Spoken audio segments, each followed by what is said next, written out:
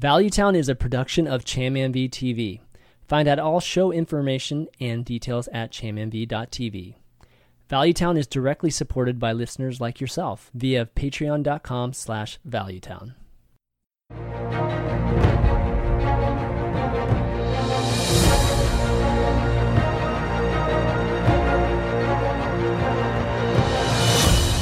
So what's up, everybody? Welcome to episode 161 of Valuetown. I'm ChamMV, and I've got Gara here, Purple here. What's up, guys? What's up? What's up? What's up? New cards, exciting. New cards. Exciting times. Don't get too excited. You're like, new cards, really exciting times. Yeah, this is the. I haven't really seen any super powerful cards yet, so it's like, what? Really? thinking, but at the same time, from like the game standpoint, powerful cards are terrible.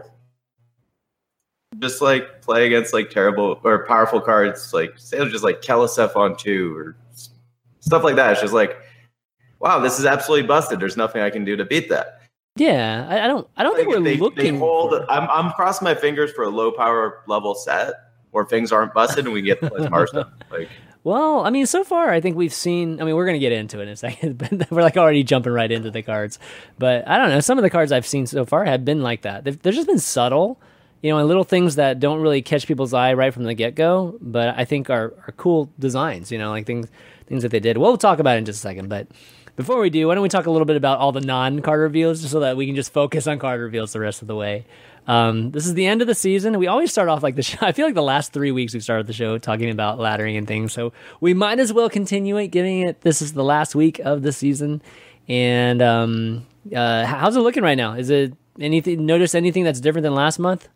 Or pretty much the same kind of grind. People are still playing Priest.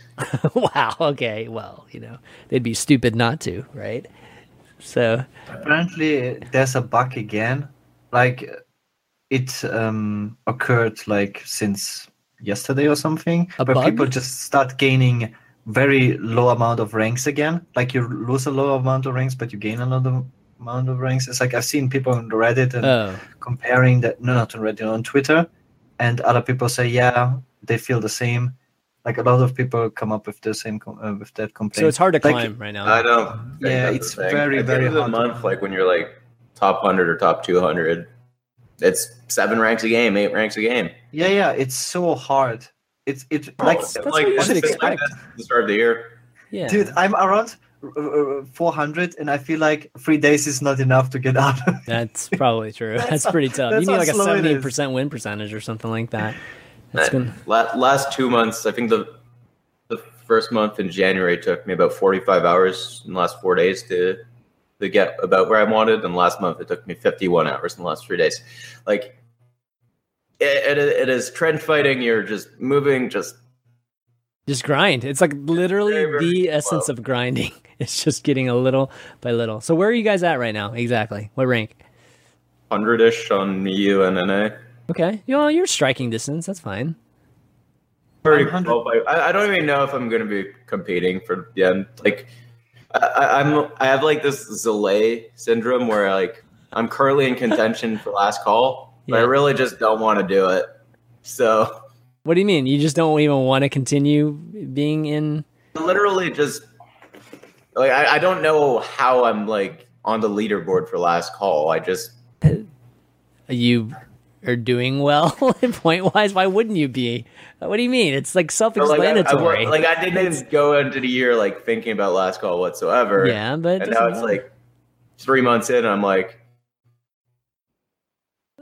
Probably like keep doing this and like have a chance for last call, but I just don't want to. The grinding just sucks. Yeah. Well, I mean, you've always been like that, right? Like you've always been, you know, you'll have moments where you're like super crazy motivated, and you know it shows, and then I'll take 2 months off. No, this game sucks. That's the purple cycle right there. But you know it's working for you though. So I mean, why change? It worked for you last year, right? And just trying to do my thing of like getting a top 50, right? Like just want to. Like my objective has always been to do as little as possible and qualify for prelims. Yeah, it's just like the efficient way of doing things. I think the frustrating thing right now is probably why our purple is also demotivated, also for me personally, this is you can't camp. Like I can be top 20 legend on all 3 servers at the same time, and I don't have a guaranteed top 100, even 3 days before the end of the season, which is ridiculous to think about. Like you go into the game with the mindset, I have to play on the last day of the season. And all the good players know that you can just low roll on the last days and then you just don't get a finish. And that is so depressing. It really makes you depressed. So where are you right now, Gara? Like on the three servers? Yesterday I was top 20 Asia and top 100 NA and Europe. Nice. And today I was low rolling. I literally lost almost every game on Asia. So I dropped from 20 to 40. And I wanted to win one more game. And then I lost like a mirror to Stonehill Defender, giving him Lich King giving him Death Grip, and Death Grip pulling Nuzov, which was the last minion in my deck. And that's why I lost. And then after that, I lost 12 games in a row. Oh my God. What? You lost 12 games in a row after that? So what are you now? I'm assuming you probably got unlucky on some of those, but I'm assuming you also got tilted and lost because you were tilted on some of those. Yeah. It's not even, it's not like tilted. It's like you just stop caring, you know? It's not like that's called tilting, like, dude. Whatever. That's called tilting. It's like I don't do like misplays, but I don't play like super like 90% or something. So I guess it's like tilt in a way. Well, a tilt, I think, at y'all's level is playing at 90 or 80%. Everyone plays worse, dude. Yeah, and the tilting is just when you start playing worse for emotional reasons, right? So, okay, so 12 in a row. What are you now? We're talking about Asia? Yeah, I'm still 100 on NA in Europe. I just don't play on them because I don't see at any point. It's crazy. Like, I get top 50 on Europe, and I go to sleep, I wake up, I lost 30 ranks. I just don't see any point in like being above 100 at all. Like you basically have to play on the last day. So I'm playing Asia because Asia you still also can't camp, but you lose the least amount of ranks. So you only lose like 20 ranks. So you basically play Asia because it's also the first server that resets. Yeah. So it makes the most sense. So cool. Well, you're sitting in a pretty good position. From like in all three. I was like 30ish, and then I dropped to like 200 in 4 days, I think. Like, I know what Gar's talking about, like the just not playing, and you dropped to 200. Yeah, from 30 to 200 in about 4 days. But... Wow. Okay. So what's the point in even being 30? That's what I mean, right? Like. Well, it keeps you. Might as well just wait till the last day, conserve your energy. Yeah, exactly. But if you wait till the last day, you'll be out of range. I mean, like we just talked about the grind of it. So if you don't actually decay so much when you're in like the 200 to 300. Exactly. So you just chill there, and then you just make your push last day, and you try to high roll some people. Okay. Yeah. But that's super frustrating because it's super stressful too, man. It's like if you get on any kind of low rolling streak on the last day, it's like crazy stressful, right? So I think it's a good thing. It just I don't think the ladder is bugged or anything. I think it's just a very competitive place. Yeah. There's just like a lot of really, really good players. There's a lot of really, really good players of similar level. This is what ends up happening. People play, people win, then someone gets bumped. Yeah, it's fine. Yeah, like it's really good that there's a healthy, competitive.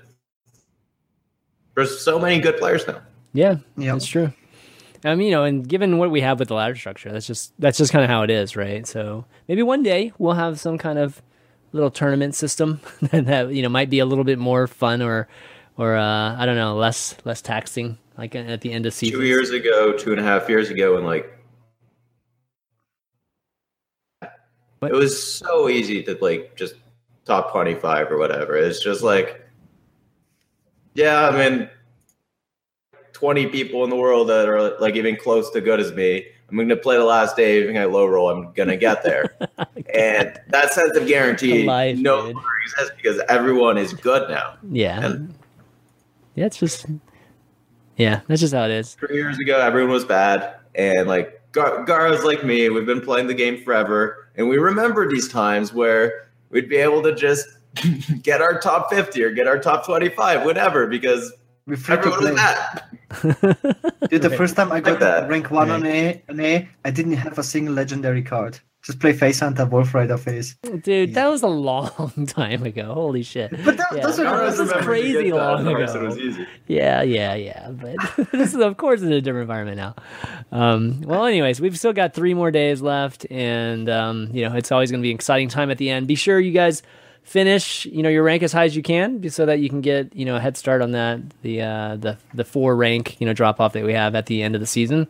Also, a reminder: complete your daily quest right now, because you get free packs for every time you complete a quest, a free Kobold Encounter. I got the Watch and Learn. I got 2 packs from that, dude. Me too. That was one of my game of Hearthstone. I got 2 packs, and I opened 2 golden epics. What? Oh, 900 packs for doing nothing. 900 dust for doing nothing. Okay, all right, man. That's nice, dude. Yeah, that was one of mine too. I was saving up, right? You got to save up those quests on the very first day, so I had 3 of them. And one of them ended up being Spectate. Good stuff. And Blizzard's giving us more stuff. Again, we talked about it maybe the last couple weeks. We're seeing a lot more free stuff, and we actually even have an appreciation thread on Reddit today. A Blizzard appreciation thread for adding free rewards. It's like amazing. Happens, man. It's amazing, man. But anyways, I know a lot of people are waiting for us to talk about cards, so let's just dive into the cards. All right, we've got a lot of cards announced this last week. Obviously, the big one was on Monday, and Frodan and Peter Whalen had that stream, where they were going through the first, I think it was like 9 cards. And then since then, we've seen 6 cards per day. So we've got over 20 cards to talk about today. But I want to start off before we get into the individual cards and just kind of ask you guys what you think about just some of the design themes that we've seen that's going to be, at least unique to the Witchwood. So things like Echo, keyword, Rush keyword, and then the whole odd even thing. I'll start with you, Purple, given that we haven't heard from you yet. And what do you think about all the three of these things? So, like a very powerful control tool. Mm-hmm. However, Hearthstone have been for a very, very long time been all oriented towards tempo. And Echo, for the ability of a card to have the word Echo printed on it, means it loses stats for the mana cost. Yeah. Hunter has like a 2/1 Echo. Mm-hmm. Or no, it's 2/1. It's cards 2/1. are just understated, basically. Yeah, that's a rush card. That's what But the Echo cards are like understated, which goes against tempo. Sure, you can generate value out of but lose tempo. So we're you're cutting out a lot. Some control tools, but yeah. I don't think Echo will be a playable ability unless costed minion or a fair statted minion for the cost, which I don't think I've seen so far out of any of the Echo cards. Rush, on the other hand, all the games are so board centric and tempo oriented. A guy that just comes on the board and just kills something and doesn't die, in the theme of what Hearthstone has been for that same long time. Yeah. Value trading with a minion. Yeah. Like their guy dies, your guy doesn't die. I'm ahead this much. I'm ahead even like a 2/3. I have a 2/3 on the board. That means I can kill or help kill something else. And all of a sudden I have a mana advantage because of this. So I think specifically the Warrior Rush card, was it 2/5 with it gains attack when I attack? No, it's a 1 mana, right? 1/3. But yeah, you might. Any Rush minion that can just take a value trade will be, I think, competitive. Okay. Charges so irrelevant current meta game anyways. Okay. It's all about just Gar was talking about Wolf Rider. Let's look at Wolf Rider. Reason Wolf Rider is not played. Value trade on anything. Yeah, you can't value trade on anything. Yeah, that's true. Hey, you're cutting out a little bit. I wonder if it's a 3/3 rush for 3. Yeah. Borderline you killed her 2-drop and your guy sticks. Right. And I think the ability can be very strong in the sense of what Hearthstone is now. Okay. Hey, why don't we try to have you do push to talk, dude? You're cutting out again. We were talking about this earlier. But Gar, what's your take on just the Echo and Rush and Odd and Even? I mean, we're seeing a few more now in terms of Echo and Rush, so getting a better picture compared to what we did last week. I think this is very interesting what Purple says. I think I also agree with the Echo cards. They just don't seem that powerful yet, the ones they have shown. Mm-hmm. Only maybe like the Warlock Legendary one that might see play. So the Echo ones they will just probably not be competitive. At least the ones we've seen yet. Because of the power creep that we have in Hearthstone. Rush is on paper extremely powerful and would see play for sure. I like to compare it to Death Rattle. The way why we played like Shredder in so many decks was because they can trade 2 for 1. But I think Rush is stronger because you decide the trades, and Death Rattle gives your opponent a counterplay. I can play a Shredder and you can silence it. You decide the trades, but usually because of the amount of stats a Shredder has, you play it anyways because it will usually trade 2 for 1. And Rush can trade 2 for 1 because it has charge, and the opponent has to. So it's powerful in that sense. Yeah. But if that would be powerful, we would probably have seen Shamans being played more. Like, because Shaman has Fire Elemental, Blaze Caller, a lot of powerful tools that way, but Shaman is unplayable. And I think the reason for that is that Hearthstone is quite in a broken state where we play like, Lecky and get a Void Lord on turn 6. I don't think Rush cards that have like just above average stats could compete in an environment where we play turn 6 Void Lords. And similar with, other decks, similar decks like that. It's just because the curves are too powerful. You don't get to play like minion trade stone. And if you don't have like a meta like that, then if you don't have like super overpowered Rush minions, it's like not strong enough. That's how I feel about it. Right. Okay. It really depends on, because a lot of powerful cards are rotating out. Barnes is rotating out, but on the other hand, Spiteful still stays in the game. And if you have like a bunch of Spiteful decks, you're not going to rush anything with your like, I don't know, Yetis. Yeah. Okay. Well, I think we're having some issues with Purple's mic here. So we're going to take a quick break, and then we'll be right back, and then we'll get talking about cards here. But I just don't want him being like losing like half his speech. That's going to be really, really tough moving forward. So we'll be right back here.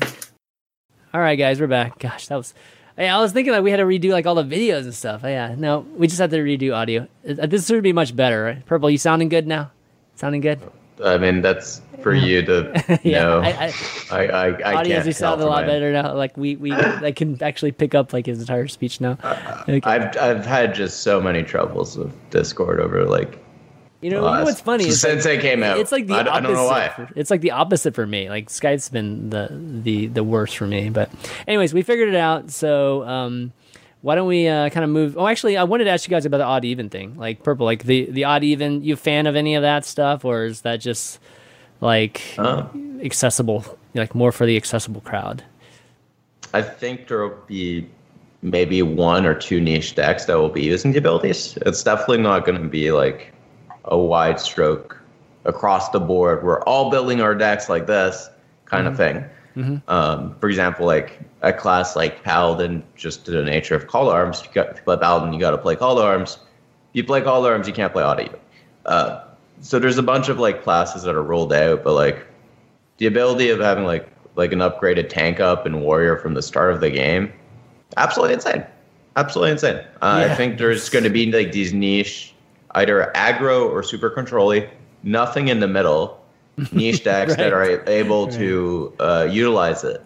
But the broad stroke of Hearthstone is that it is the middle are the most popular decks. All the mid-range stuff has been the soul of Hearthstone for multiple years, and those decks will not be touching these abilities because these mid-range decks rely on curving out. It's very hard to curve out when you have either only odds or only evens. So, you better hope to use your hero power in between. Right, a super aggro deck. I think you can like say, I guess maybe Paladin. Maybe I was wrong, but like if you can just jam like a million ones in your deck, and it'll make your called arms worse, but you can use like a bunch of ones to curve out on 2. If you have like 12 1-drops, you can regularly expect to go 1-drop into 1-drop, 1-drop. Just because, like, well, I mean, that's just how having that many 1-drops works. But those types of decks are just not going to go late. Aggro will be like odds, right? Because like you can't play aggro without playing 1-drops in your deck. In general, you can only curve out good with odd, not with even. Right. Mainly because like odds, if you add 2 odds, you can create an even curve, but you can't ever add evens to create an odd curve. This math lesson's amazing. Yeah, I mean, dude, if you have evens, you only have 2 mana cards, 4 mana cards. You can never complete your 3 mana turn optimally. Yeah, so and like if you can't complete a 3 mana turn optimally, you can't be an aggro deck. Right. Yeah, and also the hero power just fits well, right, in the even slots too. So when you can't play a card, you just play hero power, and you're at least using some of your mana efficiently instead of wasting at least 1 or 3 every time. Yeah. Warrior, like for example, you look at Dead Man's Warrior now, right? You float so much mana in your early game. Like, if you don't draw exactly Acolyte of Pain, you're not doing anything on turn 3. On turn 2, well, you're gonna play Dry Whisker Armor and gain 0 armor, gain 2 armor, 2/2 heal 2. Like these are turns where you're just hero powering anyways, and those are the type of decks that can utilize that like upgraded hero power for sure. All right, so what about control then? Just looking at the opposite, right? Are we talking evens are going to be better or odds? You think? Just depends on the card. So I guess. I think control is the type of deck that it doesn't really care about mana curve at all. So it's just what tools are available to their class. Like, for example, like looking at like, if you look at Druid, not really a control class, but you look at Wildgrowth. If you're gonna play a slower Druid deck, you gotta play Wildgrowth. Yeah. So I'm starting to. You also need to play Swipe. So all of a sudden, if you look at Druid, because of the tools available, the important cards are evens. So you're just kind of ruling out odds regardless of like what you're trying to do.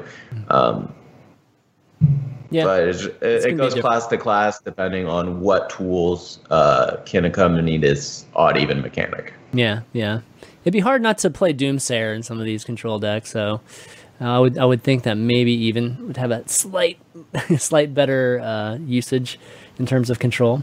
I think Doomsayer is a card that's like borderline playable in every single control deck right now. Right. And doesn't quite make the cut, but like once you start fitting out all the odds of your deck, Doomsayer is probably a pretty good card to include in almost every single deck.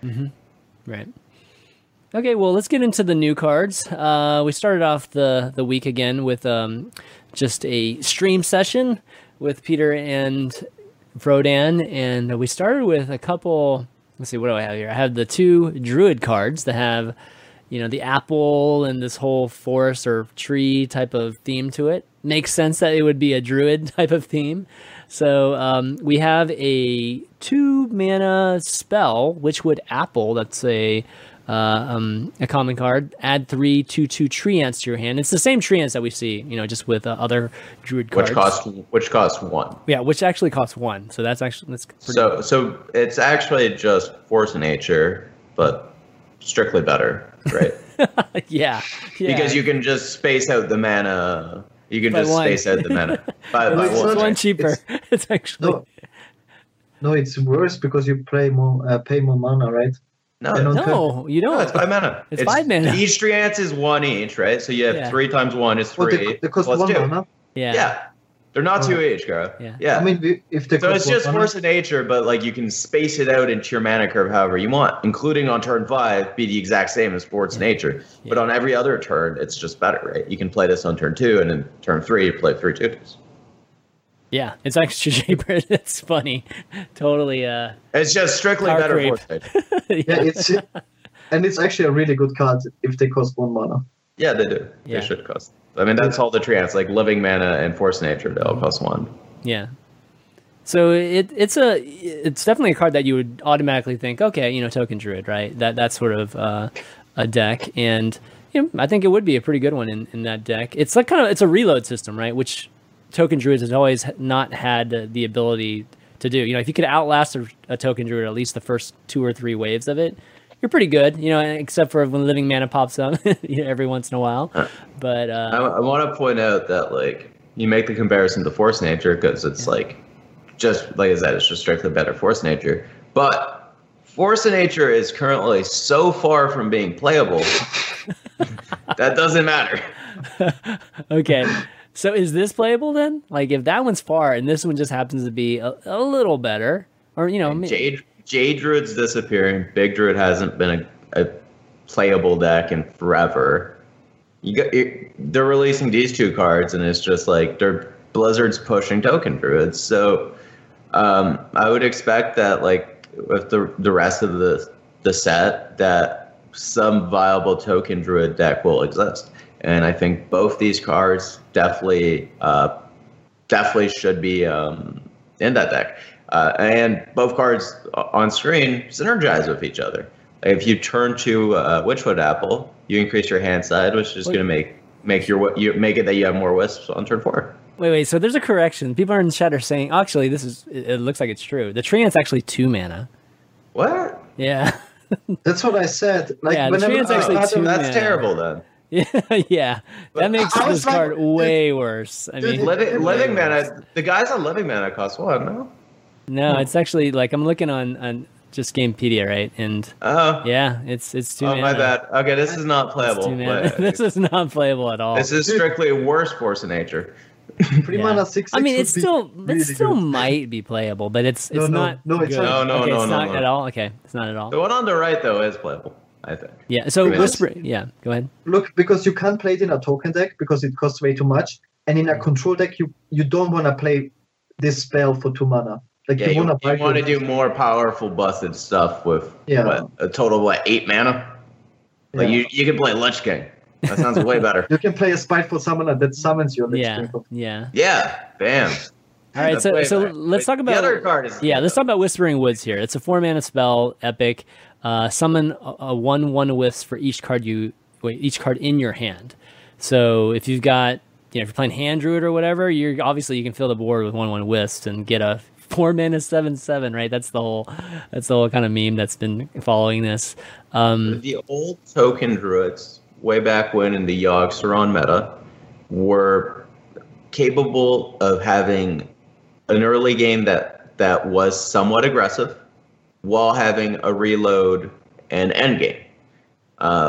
This is a card that meets those criterias, and you can just play this on turn 4 for 7 wisps. And if you have Lotus or Power Wild in hand or Soul of the Forest type cards, absolutely busted. I don't know if you can have that consistently, right? 7 cards in hand on turn 4. You can have 5 or 6. I don't think there's when you play stuff. There's not much of a difference between 5 wisps and 7. Yeah, but you wouldn't be playing anything in the first 3 turns. But you said you play an aggressive curve. Yeah. There's no way you will have 7 cards in hand. A somewhat aggressive curve. You can have 5. If you play Witchwood Apple. Yeah, but in the late game, you also have every Druid deck is going to run UI, right? So in the late game, it's always going to be 7 wisps, and then you'll be able to combo it Lotus Power Wilds. But in the early game on 4, I think you can expect anywhere between 4 and 6 1/1s. And in these type of decks, I'm assuming you might not even run Wild Growth to have larger hand size. But okay, so we would be playing for this kind of 4, 5, and 6, slot. Yeah, I mean, you're not expecting 7 on curve, but I think 5 wisps on turn 4. I don't think so. Very scary. But it's very unlikely. I think it's but look at the Paladin curve. There's no way you have that many cards in hand. There's maybe 3 wisps or so. Okay, so if you go first, right? You play 1 drop. You start with 3, draw the 4th. You play a 1 drop, you play a 2 drop, you play a 3 drop, you play 3. And they don't draw you cards. You still have 4. Right. You still have 4 cards in hand if you 1, 2, 3. If you have coin, then you actually end up with 5 cards. But is that really good though for 4 mana? Right now that sounds pretty terrible. Token Druid is not a deck that's going to go 1, 2, 3. Token Druid is it's not like Murloc Paladin. It's gonna resemble more like Dude Paladin, which is just gonna hero power on 2, or like you're not gonna have like 1,000,000 1-drops in your deck and 1,000,000 2-drops in your deck while playing this card. You're gonna be a deck that consists of probably like old Violet Teacher. Yeah, we're talking Violet Teacher type of stuff. But there's no more Mark of the Lotus as well. So right now I can't. Yeah, Power Law. Yeah, Power Law. Yeah. Oh, that's right. Lotus is gone. Yeah, so it's a really. Lotus was pretty good for this deck. Yeah. I'm torn on this because I feel like they're a bit conflicting, and we've just been talking about it, right? Like figuring out how to put in this feels like an aggro type of card, yet the value is really from a hand druid type of thing. This is for a mid range deck, not for aggro. All right, let's put it this way, Gar. How many Wisp do you think this card is good on curve? 4, 5, 6? I don't know, because if you compare it to Paladin, Call to Arms, how many stats? It's so much more stats, even more than 7. If you look at Dude Paladin, not so much. Dude Paladin, you expect like 2/1/1 Divine Shields and like a 2/2, right? Yeah. So 5, I guess, right? Around 5 would be good. Right, but like if you play Whispering Woods against like Paladin and they don't have Knife Juggler exactly, 5/1/1s beats Call to Arms. Yeah, because you have more trading options and it'll combo the swipe to clean it all up. Sure. I think it comes down to if you can play it consistently and get that many Wisps. I think if you get 5 Wisps, it would be insane. I think if you get 5 Wisps, it's insane, and I think that's not an unlikely pan out by turn 4. Okay. Now, you don't need the 7. Like obviously, like you're not getting 7 on turn 4. Or I mean, that means you have coin and you probably hero powered. That's like not the scenario where the card's gonna be good. It's gonna be a good when you play like a Crypt Lord. Is that still in the game? Yeah. You play Crypt Lord on turn 3 to protect your Wisp. Then you buff your Crypt Lord by +5 health, and you protect your Wisp from anything, from minion combat, because you have a 1/11 on board. Crypt Lord would be really good. Yeah, I'll give you that. That's you look at like that a curve like that. You can pass on 1, hero power on 2, Crypt Lord on 3, and play 5 Wisps on 4. That's an absolutely busted curve against aggro. Okay, all right. It'll be interesting to see if they do come out with another buff all type of card, because it would be pretty sick if we do see another one. It's also the type of card where if you're running cards like Soul of the Forest and it sticks, game's over. Yeah. Sword of the Forest. Mine is like Defile. But Warlock's going to be the best class in the game, as always, anyways. That's true. All right, well, anyways, let's move on. We got lots more cards to discuss here. We've got 2, neutral cards here. Well, the first one being a 5-mana 4/5 common Rotten Applebomb. So continue with that apple theme. This is a taunt and a Death Rattle, restore 4 health to a hero. So, kind of like a mixture of Mistress mixed with, it's well, you gotta compare it more to the 4/5 Priest card that heals 5. Oh, okay. Yeah, it's also a 4/5. Mm-hmm. Taunt's not actually an ability that does anything in Hearthstone, because like almost every single minion in your like turns 1 through 6 or 7 has taunt anyways. You just Hearthstone's a game of trading. You kind of just kill everything your opponent plays, or try to, and they try to kill everything you play. It's just kind of how Hearthstone pans out. So it's because face decks don't really exist anymore. Right. It's all board control decks. There's no phase hunter. It's all a fight for board. So a card like this is, I think, just worse than the Priest equivalent to it. And that card's not playable. So this should be far from playable. I think it costs 1 mana too much. For 4 mana you will play, for 5 mana it's unplayable. Because there's no resolve. Like, in what deck would you play it in? Right. I mean, a Reno deck. That's about it. It's still a little better than that card in terms of playing against like Silverhand Paladin or something like that. I mean, you're going to absorb more Silverhand Paladin kills your dudes, regardless of them having taunt or not, because they have to protect the Direwolf Elf or the Knife Juggler. Okay. Like, it is a game of complete trading. It's only like in a very late stage of a game where one player actually starts ignoring your opponent's minions to make a face push. Mm-hmm. that's like turn 7, 8, 9. It's not turn 5. Yeah. And you got to evaluate cards on what turn they're played on. Like if we're talking about the stage where one player starts ignoring minions and going face, that's way past turn 5. And then at that point, you're looking at what 8 drop is better than this? What 9 drop is better than this at that stage of the game? Yeah.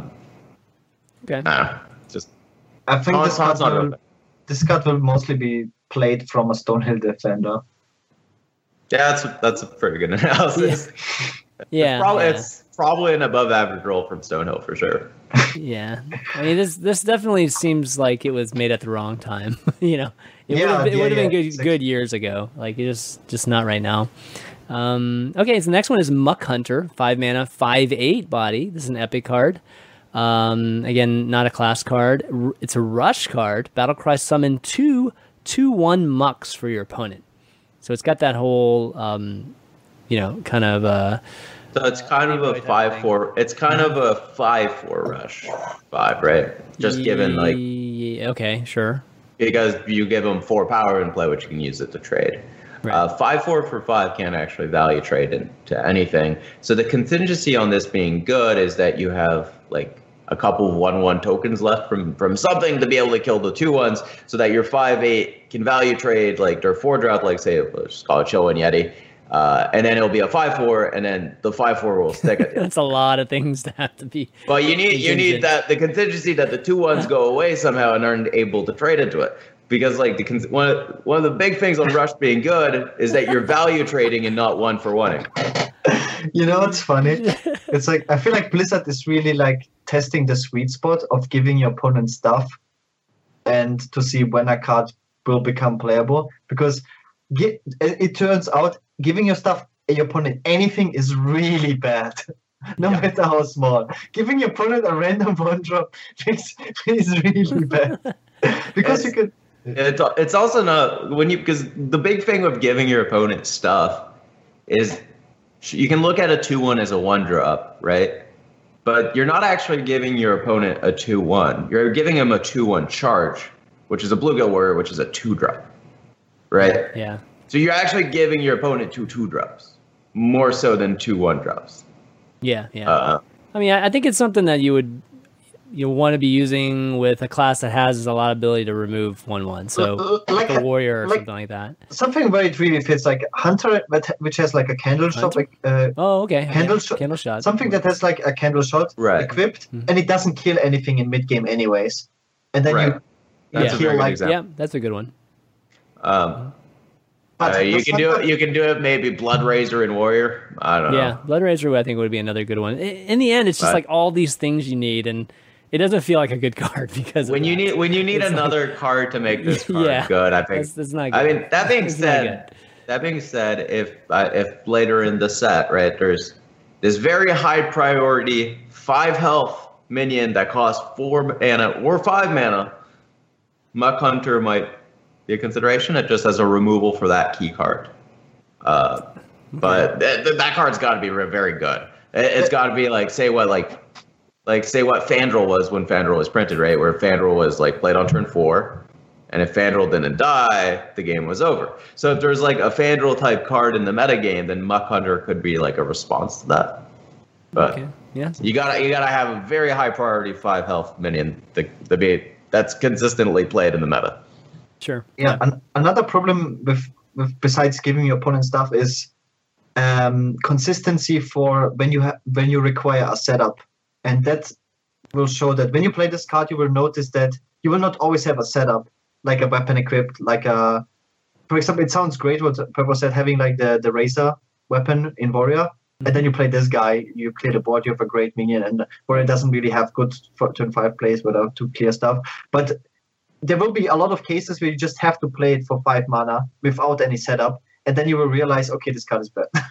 Late game, you got Garrosh, and you can utilize that Whirlwind Hero Power, man. I know. That's true. I mean, the stats itself are pretty... I mean, what if you... I mean, is there the stats are absurd. Yeah, I mean... The stats are absurd. If you negate the tax on the card, this is a great card. I mean, is there a priest possibility? I mean, like... You could. It's better than Doomguard if you trade for like It's better than Doomguard is really strong. Yeah, you don't have to drop 2 cards either. That's definitely a lot better.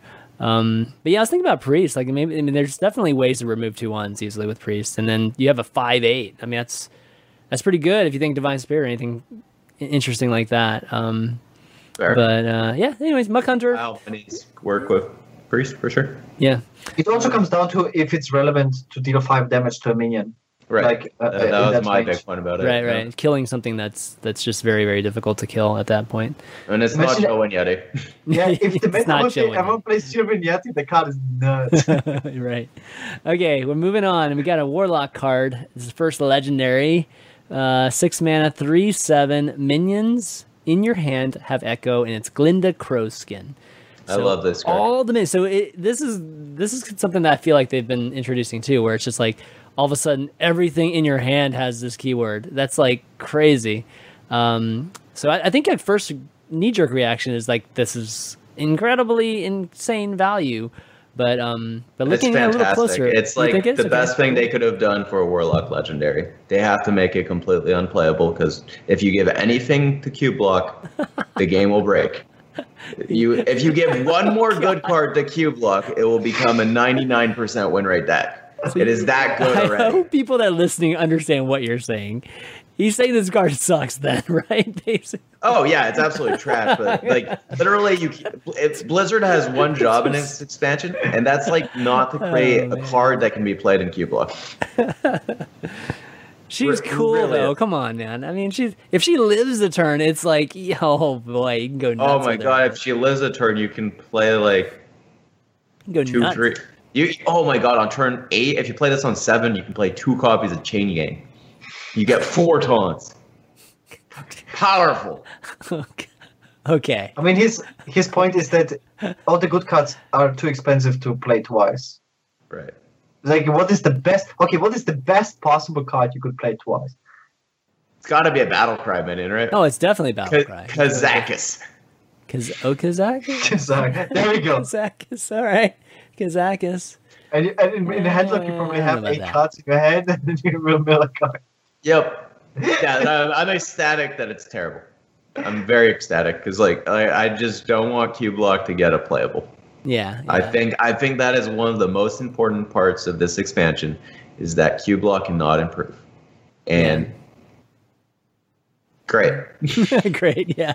Yeah, this 3/7, it feels, yeah, it's going to be one of those things. 7 mana or 7 health isn't like an easy thing to remove, like at 6, but you know, I think that you really have to build around something like this. No. You're talking in the aspect that there is nothing on board going into turn 6. Yeah, exactly. That too. My average ladder games involve my opponents having 5 minions on board with threatening Sunkeeper Tarim on turn 6. Like, that's about a third of my games. Yeah, one other third, there's like an operative on the board which is threatening to become a 48/48 the turn after. And 48. the other 38, the other third of my games, there's 3 to 7 Doom Guards on the board on turn 6. So like, this thing's dead. No, the way how you would play this card is like with a Doomsayer reset, like you get a board clear, because Warlock has apparently even more board clears. We're gonna look. Okay, we're bringing up all the cards with battle cries. All right, we're going to HS Replay, of course, and we're gonna look at all these things. All right, so we got Kobold Librarian. You could go nuts, man, on yourself. Kobold, you can fatigue yourself. You go nuts on yourself. All right, we can Carnivorous Cube. The Dirty Rat fig's pretty fun. Dude, Nosferatu. Come on, man. Nosferatu would be pretty fun. That's pretty sweet if it works. You just Nosferatu someone 4 times. Like, your deck's gone. That'd be pretty sweet. Of course, you could play it yourself. You would probably play that in a mirror. Like, the way how you play it, you go for a Doomsayer reset, let's say Twisting Nether, Doomsayer, whatever, and then you play it, and 7 health is really a lot to remove. When you're like, to play bad cards, like, dude, Glacial Shard of Zoo. Glacial Shard of Zoo. That could be Glacial Shard's kind of interesting, right? Yeah. Glacial Shard's like a borderline playable card in almost every single deck. The card's very powerful. Yeah. There's just generally 30 better cards, but like, like if you queued into me on ladder, Gar, and I had Glacial Shard in my cube lock or in my controller lock, right? And you'd be like, "Wow, that's actually not that bad." Yeah, but like you would have that reaction. Be like, you'd play freeze or whatever. And I'd freeze your operative, and you'd be like, "This guy's drunk." And he's like, and "Wait, this is kind of good." Yeah, it works with the 5-2. Yeah. Hey, Gar, check your mic, dude. I think you might be using the webcam Me? mic. Yeah, when we switched over. Yeah. Dude, so another thing that would be pretty funny is if, like, you had Crab, you could just, like, if you're playing against Murloc Paladin, you could just grab them all. That'd be pretty sweet, too. Hungry Crab here. You just kill the reload of 6 Hungry Crab. Exactly. They freaking call the arms. You're like, yeah, baby. I got all dead. I got a bunch of 3/4s now. I mean, like, we're looking through this list and we're thinking of all the meme possibilities. Cold White Oracle is interesting. It's Hall of Fame. Oh, yeah, shit. Forgot about that. Damn. I won't. I'm mad. Yeah, I know. Okay, well, anyways, Glinda's going to be, at the very least, he'll be fun and people will be trying stuff. But, you know, how viable it is, we'll have to see. Okay, next one we got is our first Paladin card, which is a 2-mana spell, Rebuke, common. Enemy spells cost 5 more next turn. So, sounds very familiar to Loatheb, but this is going to be it really is Loatheb. Yeah, it sounds like it, but it's a spell. Why Loatheb was so good is that you could checkmate them with the ability, but it was also a 5/5 for 5, which is proper stats for a 5-drop, especially at the time in Azure Drake meta, where it was just value trading anything your opponent could play. And you could checkmate. So this card only has the checkmate aspect of the card, where it's just like, I made a board, now you can't clear my board, right? But it's not universally good as a curve play, which is obviously it's very significantly worse than Loatheb. But you can find a niche application, I guess. And I just don't see what turn you'd be playing it on. Like, I guess, like, you can play it on turn 5 to try to protect your board so you can Sunkeeper Tarim someone. Yeah. But my counter argument to that is, if you have a board and you have Sunkeeper Tarim, you're probably not in too bad of a spot anyways. And you probably what if you just add, like, 5-drop to the board? Doesn't that sound kind of better? I don't know. I mean, when you're playing against a lot of priests that have a lot of answers at 6 and 7, you know, having this... Oh, well, Duskbreaker's not a playable card anymore because Operative's gone. Well, even Dragonfire and things like that, too. I mean... Right. Blocking out Dragonfire or Dragon's Fury or anything like Defile. Yeah. They're all in that 5, 6, 7 range. I think it helps you also set up a board, like a Murloc board or something. Like, oftentimes you play stuff, it gets killed. You play stuff, it gets killed. Right. But if you have some dudes... Like, because the Gentle Megasaur and the one... Your dudes need to stick for a turn for the card to be good, right? Yeah. And if your dudes stick for a turn, right, it means one of two things. Either they don't have the AoE in hand, or they don't have the mana to cast the AoE. And, like, for example, going into, like, the Dragonfire turn is an excellent example. But, like, if you look at, like, the Warlock matchup, the file's probably not in the hand if it's not killing all your guys, right? So that's not the true, turn right? once your guys stick, that means, like, they probably can't kill them anyways. Depending on, but, like, Dragonfire is an exception where, like, yeah, sure. But you can't play this early, right? You can't play this card till turn 5, 6, 7. Because if you...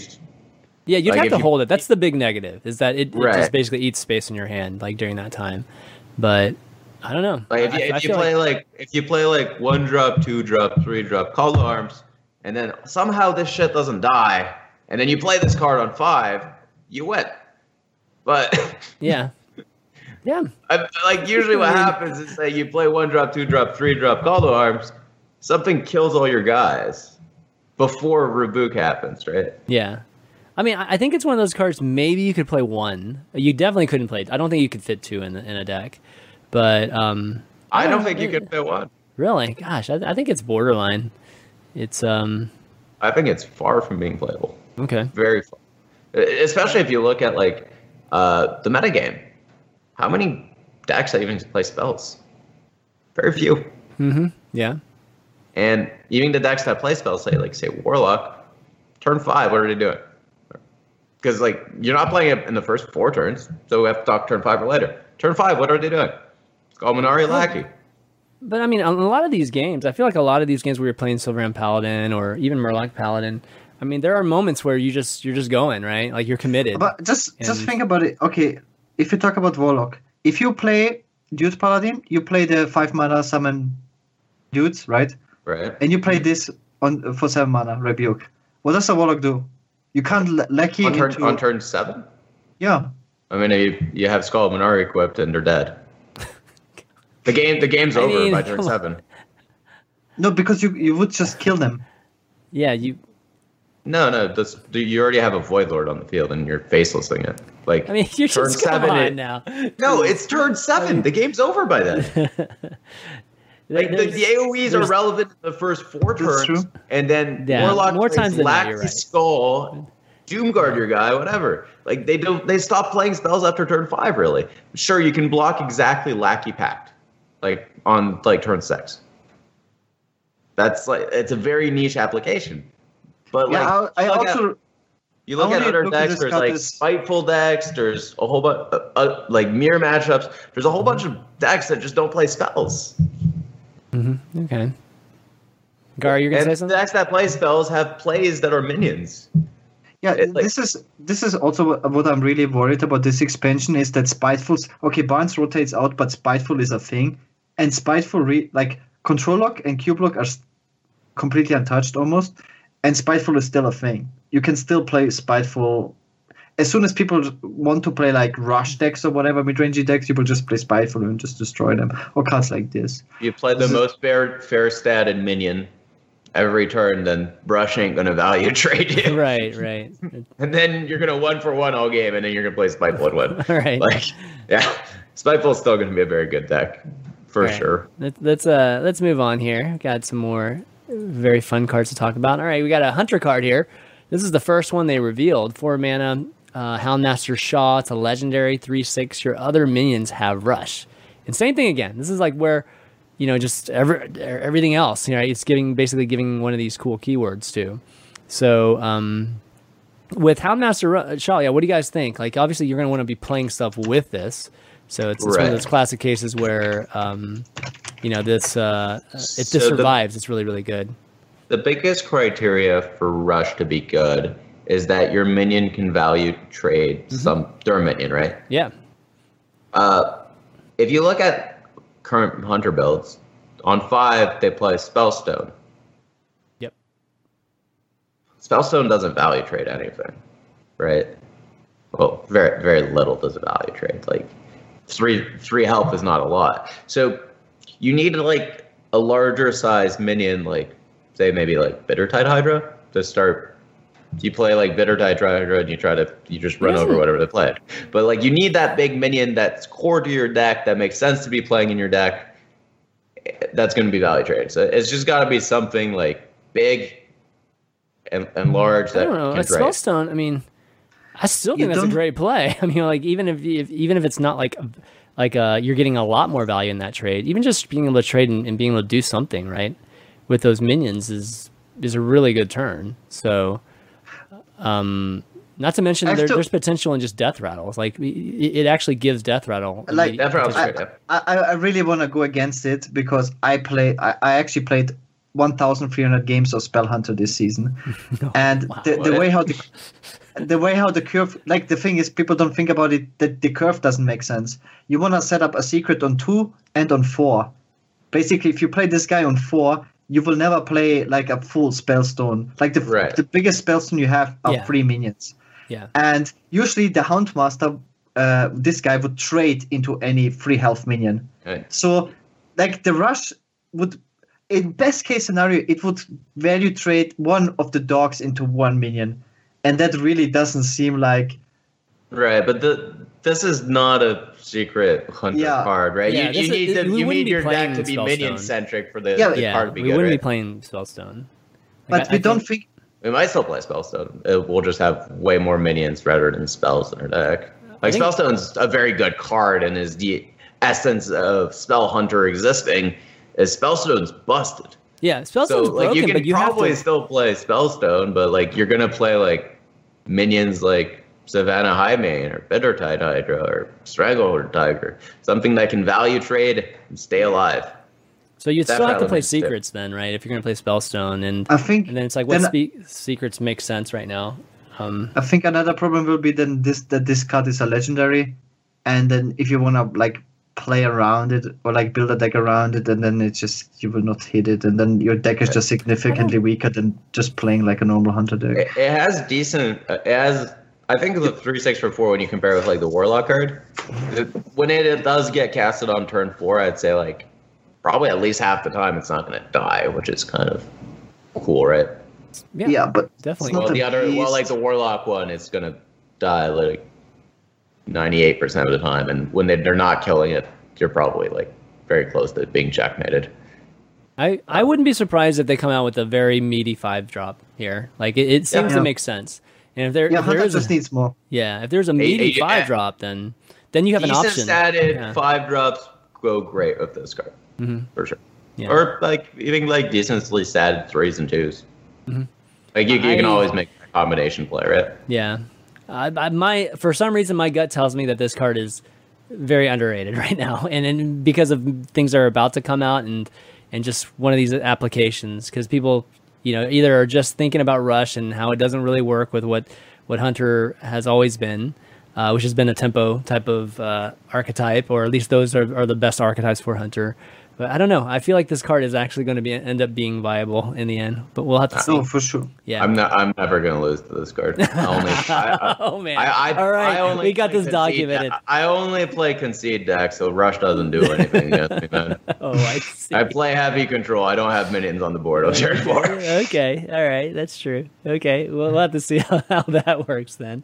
All right, Lord Godfrey. All right, this is a Warlock card, legendary, 7 mana, 4/4. Battlecry, deal 2 damage to all other minions. So if any die, repeat this Battlecry. So it's like Defile. It's like Defile with spell damage. You get a 4/4 body, man. And you don't die. Yeah, I was like, when I first read this, I'm like, oh, okay, it kills itself. But then I read it again, I'm like, oh, it doesn't kill all other minions. I'm like, what? What? It's probably a slight upgrade on Twisting Nether. Oh, in some matchups. I think for sure it is. Yeah. I mean, not in all matchups. But I think if you look at like Big Priest, right? Yeah. 2 damage ain't killing nothing, and then you're playing. Way worse Fire Elemental basically, or way worse Blaze Caller. Sure. But like against like a lot of decks, it's just a Twisting Nether that can come down a turn earlier. That being said, I don't think Twisting Nether is a playable card. So it is in Control Warlock. What do you mean? Like totally. Control Warlock just sucks. Play Cube-Block. Dude, you're the one that was playing it a bunch. like about a month ago. But no, the real question for me was just why did they need another Defile? Basically, why did they need a Defile with a body late in the game? That was very odd that they came out with this card. I think it's good. I think people will play it. I don't think it's an auto ad, but I think it's definitely a flex ad. It's slightly better than Abyssal Enforcer, right? As well, which is like the card you gotta compare it to because it also got 7. You gotta compare it with Abyssal Enforcer. Much better because it's not a demon. I think that is a big deal. Right. Well, I mean, the Battlecry is also stronger than Abyssal Enforcer, right? And you don't nuke yourself as well for 3. But I think card's good, but card's not like OP or anything. It's just like I actually think this card goes in Cube-Block probably, which is kind of scary, but it won't be like a game changer for the deck. Yeah, I mean it's a relative thing, right? Like Warlock's already had stuff that functions in terms of removal. If they have so much just like removal, it's not even a slightly better way. It's ridiculous how much removal they have. It's if we counted the cards, I think they have like 8 removal cards. I feel like if I run this card in a Warlock mirror and like you don't, Yeah, I feel like I have a huge edge because like I think you just set this up and it kills Gul'dan, it kills N'Zov's gone, right? It just kills like you play your Gul'dan, you get like 4 Void Lords, and I think like it all dies. Yeah, or you could at least set it up that way. Yeah. I disagree. I think this card will be auto include, and the reason for that is Defile Zetalot is super insanely powerful. The reason why you don't play it is because it costs 2 deck slots, and if you can play Defile Zetalot in one card, that's a big deal. And you want to do Defile Zetalot in late game anyways. Like sometimes it kills Call Arms, but in usually. So it's just nuts. It really is super powerful. It's going to be one that's like I said, at the very least, it's going to be flex. You know, like some people will put it in Q block, some people won't. Like it's got that ability like what's the 4/4 when you play a 5 mana spell at cost 0? It's kind of like that within one card. It's like when Big Spell Mage plays like Dragon's Fury and then the 4/4 guy. It's kind of similar to that. So it's got like that comeback tool where you take back board control as well, which is swell. Yeah. But I don't think it's like oppressive or too good. It's like a fair stat. Need it though. They did not need this card. That it's a Warlock card. It's improving Warlock in an area where it already has many strengths, which makes it okay for me. I think even if it like improves Q block by a tiny margin, it's already a point of strength for the deck. So I think it's fine as long as it's not like as long as it doesn't improve the weaknesses of Q block. I think it's fine, and I think it's borderline playable. Okay, not busted or anything. All right, so next up we've got another Hunter card here, Mastiff, and then we've got our first Priest card. So, Priest, 3 mana, spell, Vivid Nightmare, epic, choose a friendly minion, summon a copy of it with 1 health remaining. So, pretty, interesting text there because it's 1 health remaining. It's not 1 health. So, it's just injured down to 1 health. So, you can heal it back up, you can do things like that. But this is any deck you wanted to run Prince Tal'Daram and Priest for your OTK combo, you can run 2 of this instead for consistency. Yeah. That being said, there's not a single Priest deck that I want to run Prince Tal'Daram in, so I don't know where this goes.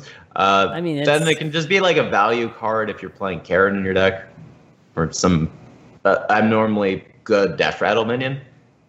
But those are the applications, right? You kill someone with it, or you get some Death Rattle minions with it. Death Rattle minions isn't really a plan currently, and killing them with like Tal'Daram type combos, I don't think is a plan either. So not so sure what we're doing with this card. It's cool, I guess. Tal'Daram combo. I mean, you're talking about just like OTK stuff, right? And Tal'Daram does, exactly. Tal'Daram does what this card does, right? Yeah. You can have 2 of these. What's the OTK you're doing in Priest with this? I mean, we can have 2 of them. We could have like 7 of them, but if we don't have the OTK puzzle pieced together, right? I mean, you're gonna need like 6-7 cards or something. Yeah, it's like Exodia basically. And if you want to be playing like a value type game with the card, like Faceless Manipulator is better because you can copy your opponent's stuff, which is sometimes relevant. Yeah, a lot of times relevant. And like, I mean, if you're playing a value game, having a 1 health minion, it's like not that good. Is it good in Big Priest? Kind of. Not really. Like an 8/1. You can't play Big Priest anymore.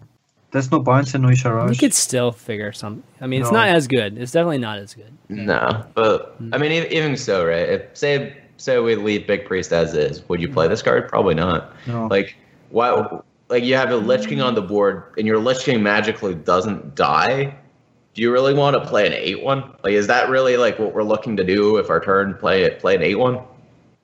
Like, yeah, but it's an 8/1 that gives you a card too, though. It's only 3 mana. We're talking about a card that only costs 3 mana. Right. But like you have something better to do than play an 8/1. Mm-hmm. Like, there's gotta be. So, like, in terms of value, it's just like worse than like Faceless Manipulator. I think you only see this card being played from Lyra as a random spell that you get. Sure. Okay. All right. All right. Next one, Hunting Mastiff, 2 mana Hunter card. It's a beast, common, 2/1 Echo Rush. So it's got both of the new keywords in it, and I actually think this card's really cool. But wanna hear it. Here, the main reason I think it's cool is because like it can be like considered a removal spell in the form of a minion. You know, like you could actually let's just say it's an 8 mana, you know, like 2 damage across, you know, just to do, you know, remove 4 minions or something like that. And it's got the flexibility of doing that. It's not great in that application, but because it's flexible enough to do multiple things, I think the design of it is a very, very interesting thing. So Unleash the Hounds can go face. Yeah.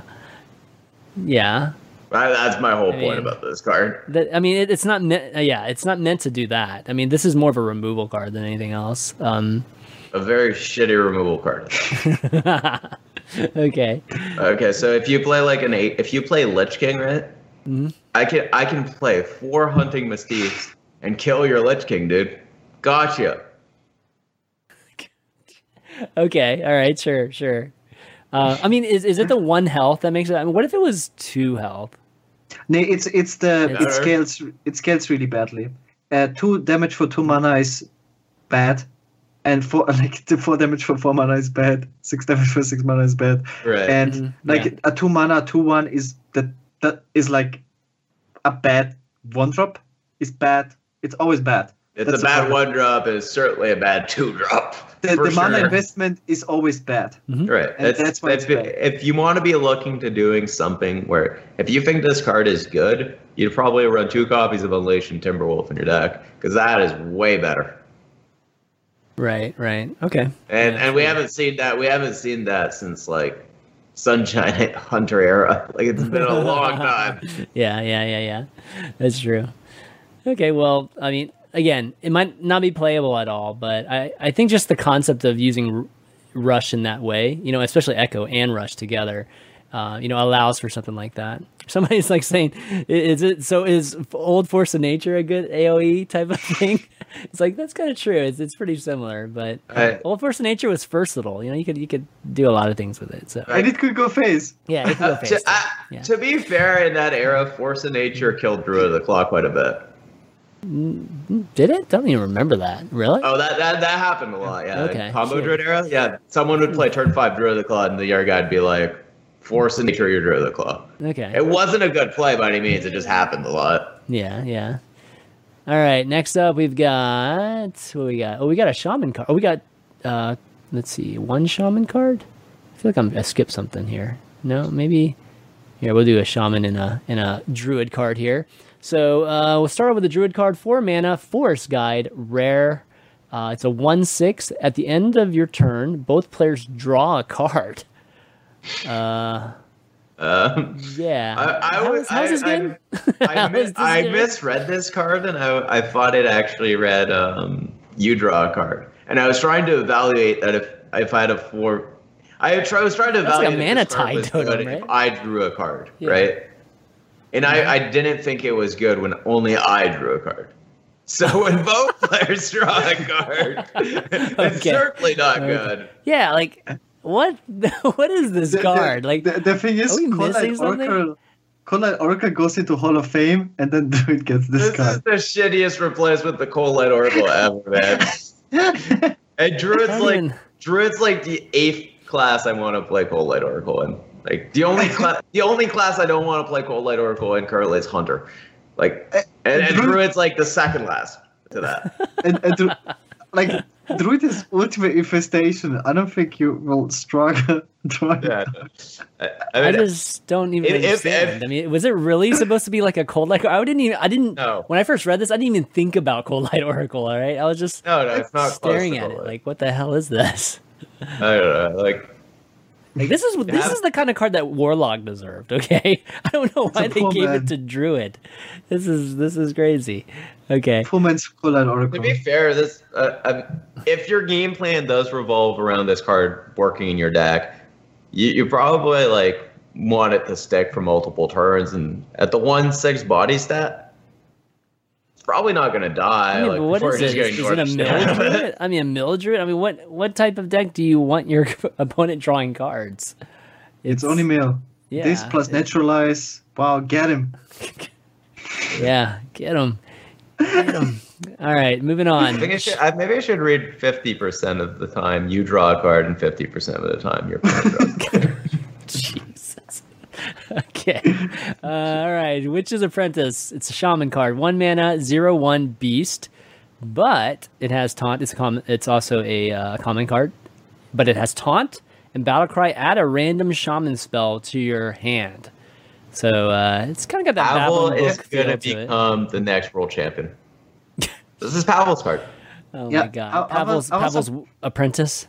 Is that what we're going to be doing? Calling it now? It's the Paveling Apprentice. Paveling Apprentice, exactly.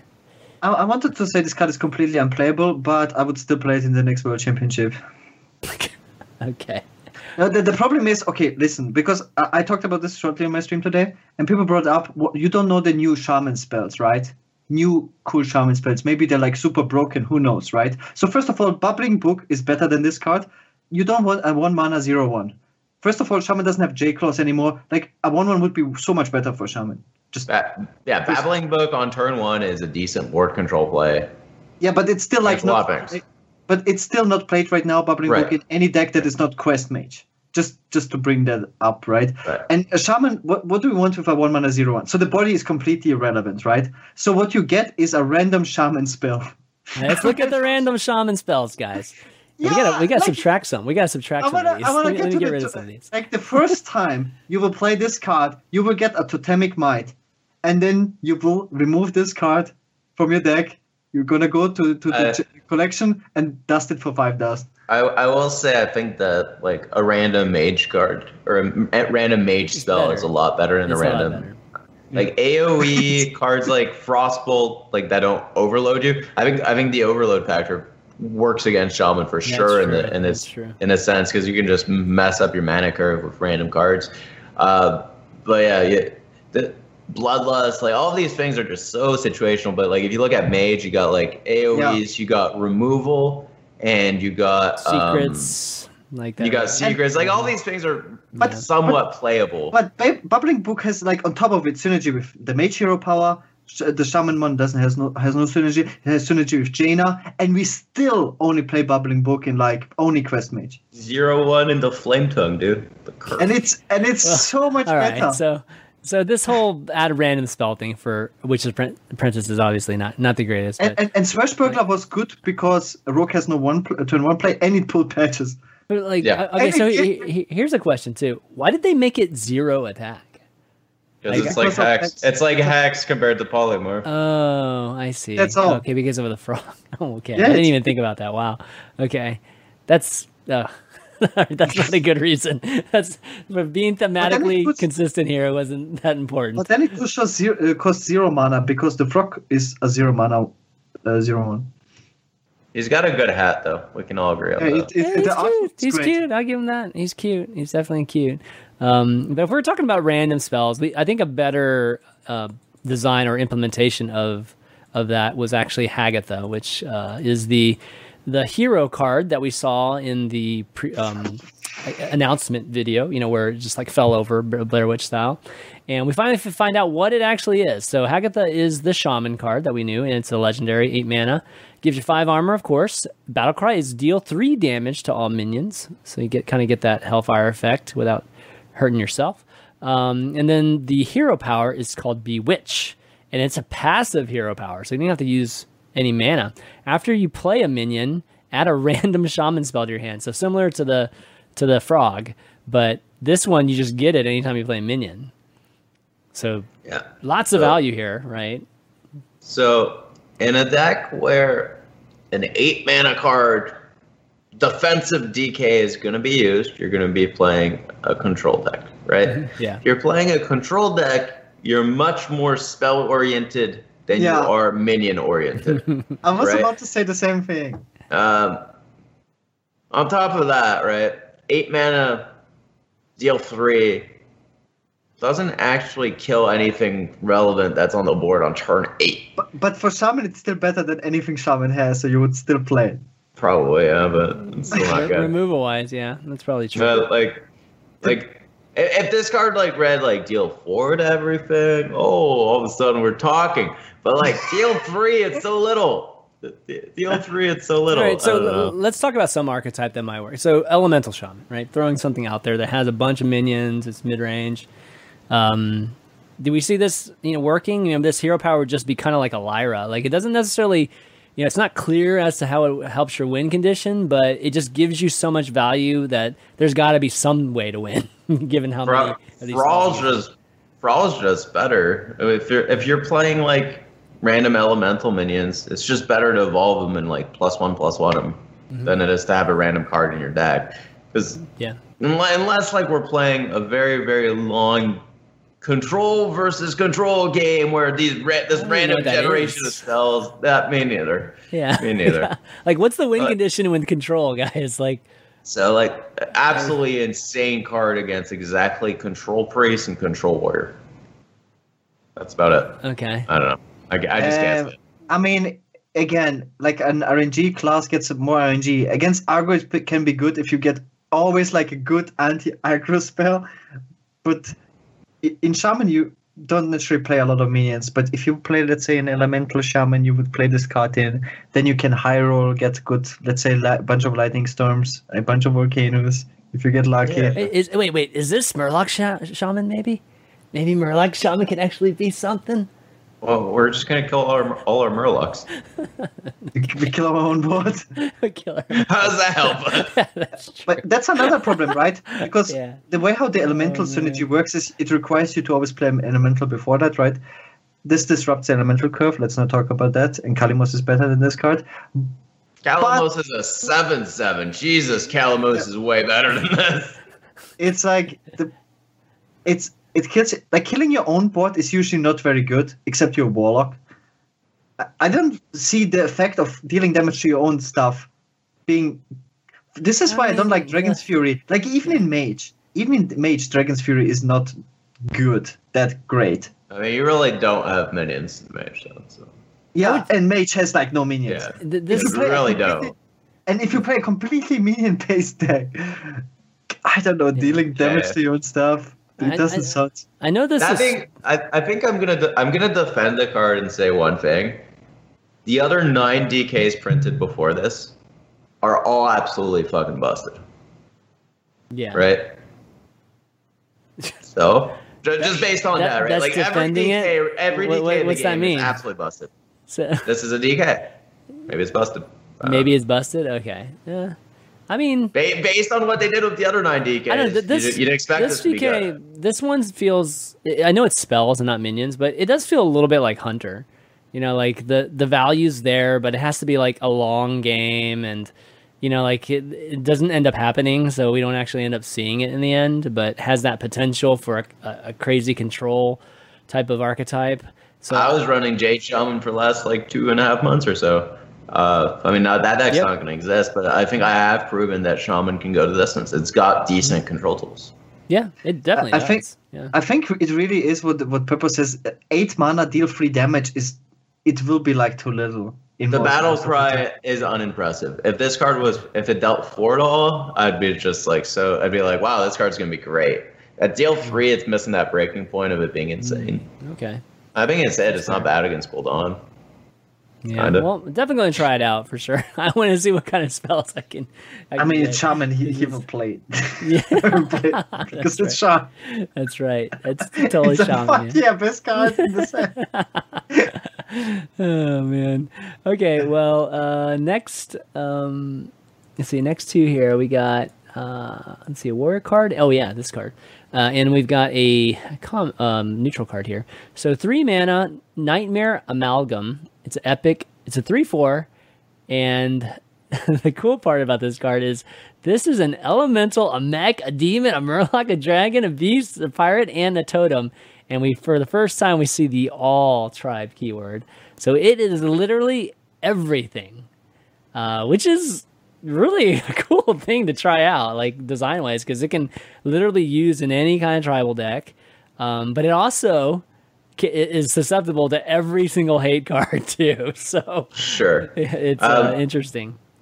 So let's read this card as 3/4 with no text, because that's what it is, right? Come on. It's an enabler. I would say it's 3/4 enable stuff. current starter tanks in the game, everyone can play Beardmasto, the auctioneer guy. Yeah, Beardo. Beardo? Yeah, Beardo. Every class can run this card, right? And they do the same thing. They're 3/4s that are vanilla. I mean, this is an enabler, though. Like, anything that needs, like, an elemental or needs a dragon or needs a beast, like, it functions. I think the strength of it would revolve around a deck where you're running multiple tribes. And yeah, like Zubat, right? And things like that. Right. All the Zubats plus the +2/+2 guy. That guy's actually insane if he lands on 2 guys. Mm-hmm. There just aren't decks founded around multi-tribe though right now. But like the only way it has value, say you're just like playing Murloc Paladin, right? You're not gonna play a 3/4 in Murloc Paladin. It's just not good. But if you're playing multi-class and you can start getting value out of like multiple buffs across multiple tribes, then maybe. But still, like those cards are very far from being busted by any means. Okay. Like I'm thinking specifically the 4/4 for 5 that gives +2/+2 to a Murloc. Yeah, a dragon and beast. A beast. It's like a beast, dragon, Murloc, right?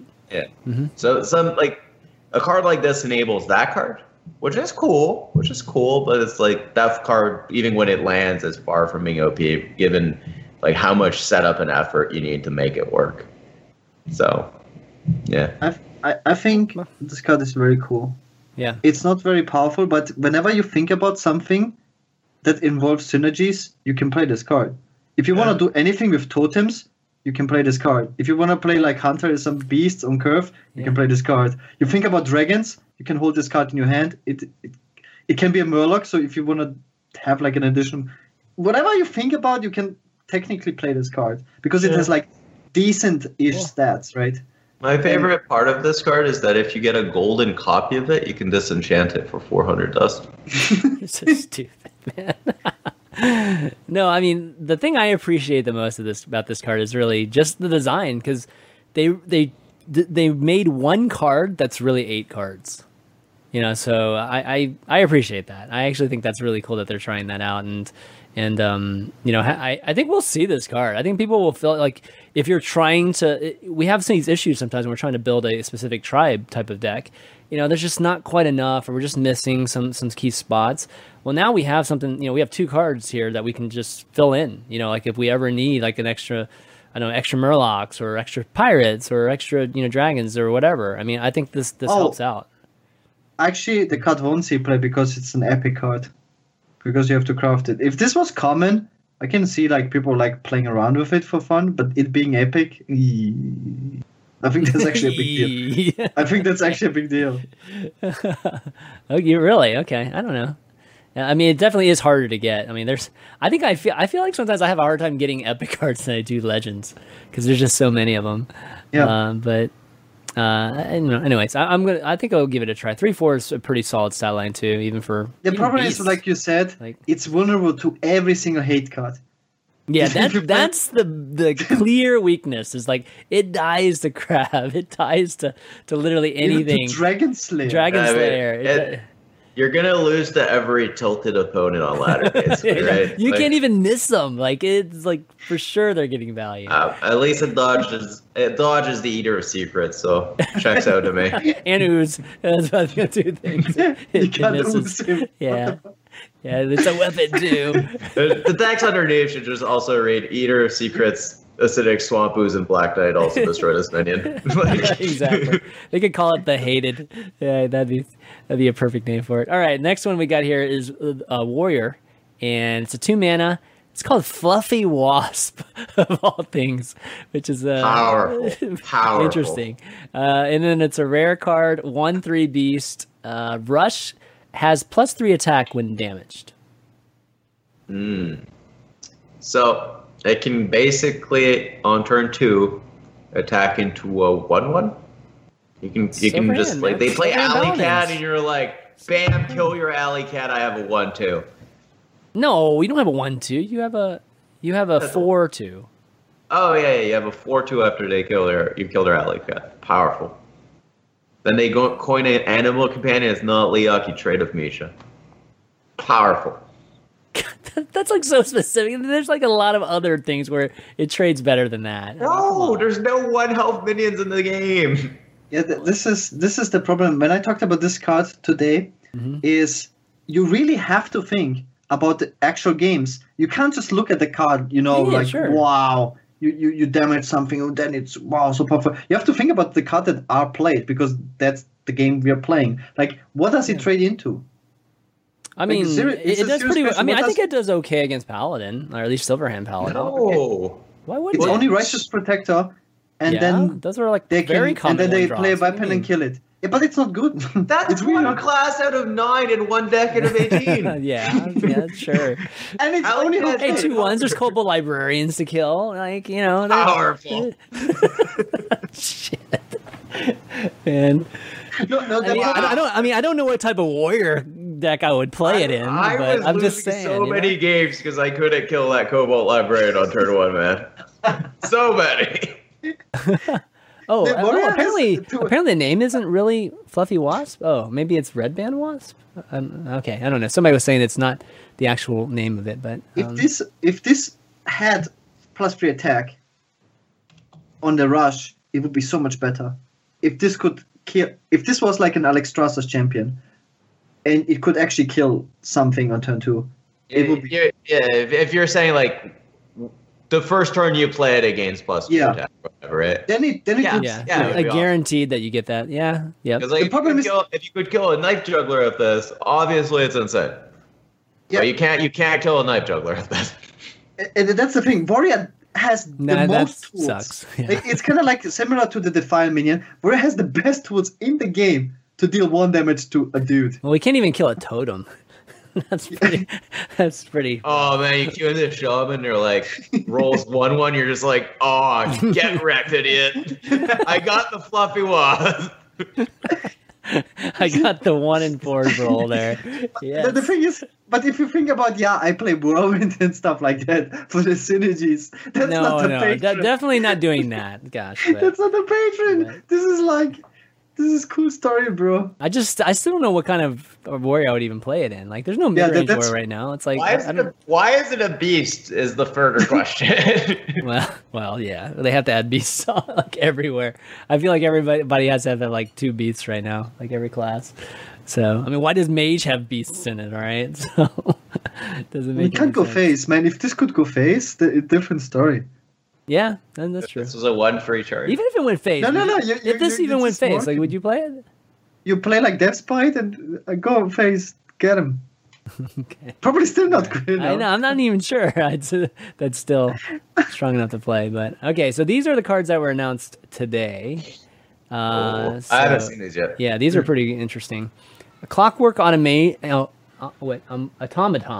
5 mana, 4/4 mech. We're starting to see mechs again. That's kind of interesting.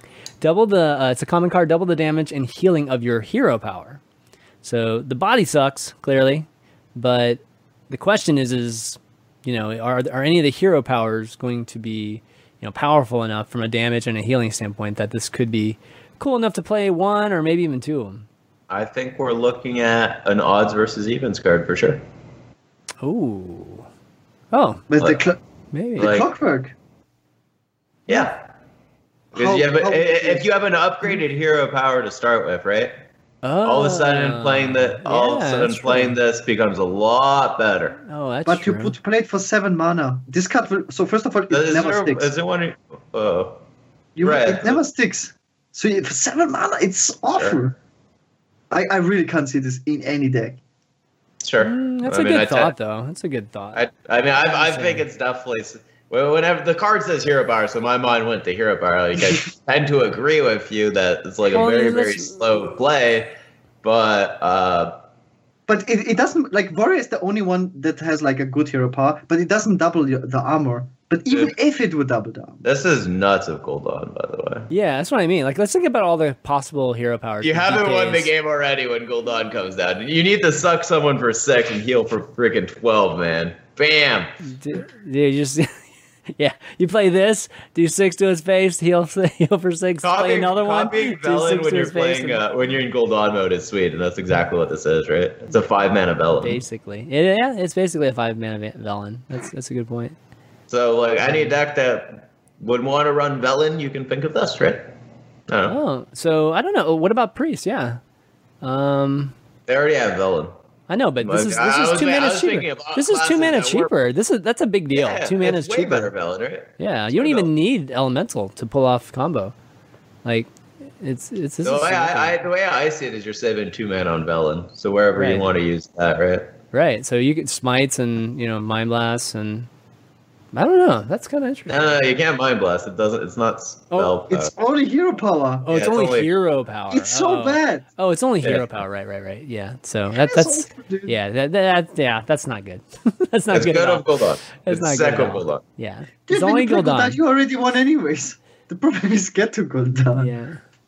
Then you like a 5-mana 4/4 will not help you to get to Gul'dan. Dude, I'm gonna get in Gul'dan mode and kill all your 6/6s, man. So it only works for Gul'dan and for one turn. And then obviously Priest or just basic Priest. And Hunter. They probably concede before. Hunter. I mean, it only works for a few heroes anyway. Is this permanent or as long as this guy is alive? It's when he's in play. Yeah. People say Taunt Warrior. No, it doesn't. It doesn't even work for. No, it doesn't. Taunt Warrior. You can't get. This is like damage and healing, not shield. Yeah. So. No, it works in Taunt Warrior. You shoot for 16. Okay. Right, the warrior quest, right? You finish the warrior quest, and you deal. Ragnaros Fire, right? You deal 8. Taunt Warrior. And that's now what he means. You're doing 16. With this. You mean Quest Warrior? Powerful. Yeah. Yeah. OTK combo. Oh, that's pretty powerful. And then you look at the card right next to it, right? Look at the card next to it, dude. Yeah, doing 16. If you can if your one guy sticks, the next turn you get to do 16 damage twice to a Silverhand recruit. That's like awesome, baby. Wow, 40 mana combo. Easy. Oh god. Okay. The only issue of this is we're playing Taunt War. Got it. Yeah. That we have infinite mana, of course. Shooting for 16. Like if Taunt War is shot for 16, right? God. That would be a tier 1 deck for sure. Undeniable.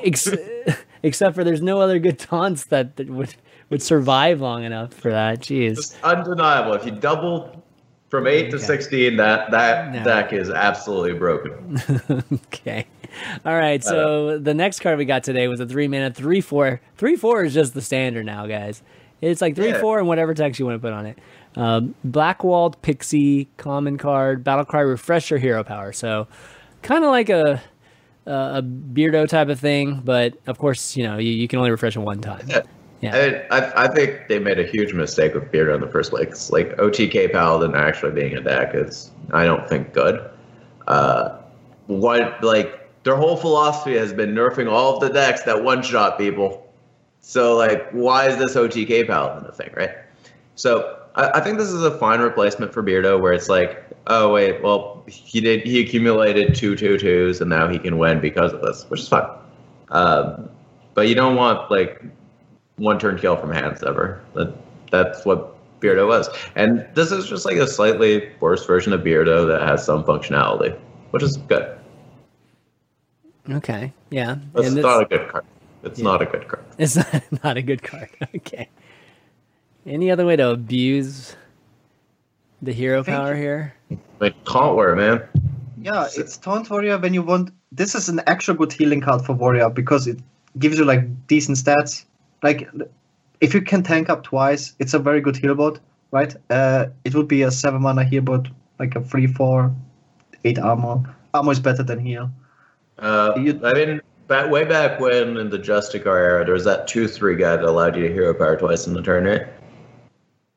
I played him sometimes. It wasn't good, though. No, it wasn't good either. Yeah, it definitely wasn't. And a 2/3 for 2 is kind of similar-ish in that sense to a 3/4 for 3, right? Anything good with Jaina or... I'm trying to think of some of the other ones. I think these cards become relevant when you try to build these decks. What people don't realize in Standard, the card pool is just so small. Whenever you try to build like a Reno deck, in the beginning, it's just so hard because you don't have good cards. And I feel like you will just at some point go to the collection. You just don't have playable cards, and then you play an odd deck, and then maybe this card is like good for an odd deck because you just have nothing better. Yeah, I mean, there's probably some other spider tanks you can also include in your deck. There's plenty of 3/4s to choose from. I think you'll be fine. Whichever one you have, exactly. and then you open in your packs, man. Right. Okay. All right. We got 3 of them left. Let's kind of look at all of them at once here. Okay, we've got 3 of them here. All right, we've got our. That's a rogue card, right? So we got a rogue card, 4 mana. It's called Wanted with an exclamation mark, and it's epic spell. Deal 3 damage to a minion. If that kills it, add a coin to your hand. What? So I was talking with Drunk Firebat last night. And I just saw this card on Twitter, and I read it to him, and he was like, "Wow, this is insane." Now, Drunk Firebat was not able to explain as to why he thought it was insane, but Drunk Firebat's instinct was that this card was good. I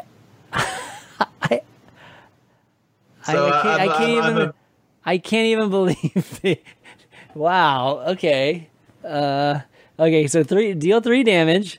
We've got spells that are 2 mana that deal 3 damage, and then we have 2 mana spells that deal 4 damage. We have 5 mana cards that give you a 3/4 body and kill any minion. Yeah. We've got 0 mana cards that give you a coin. You're comparing it.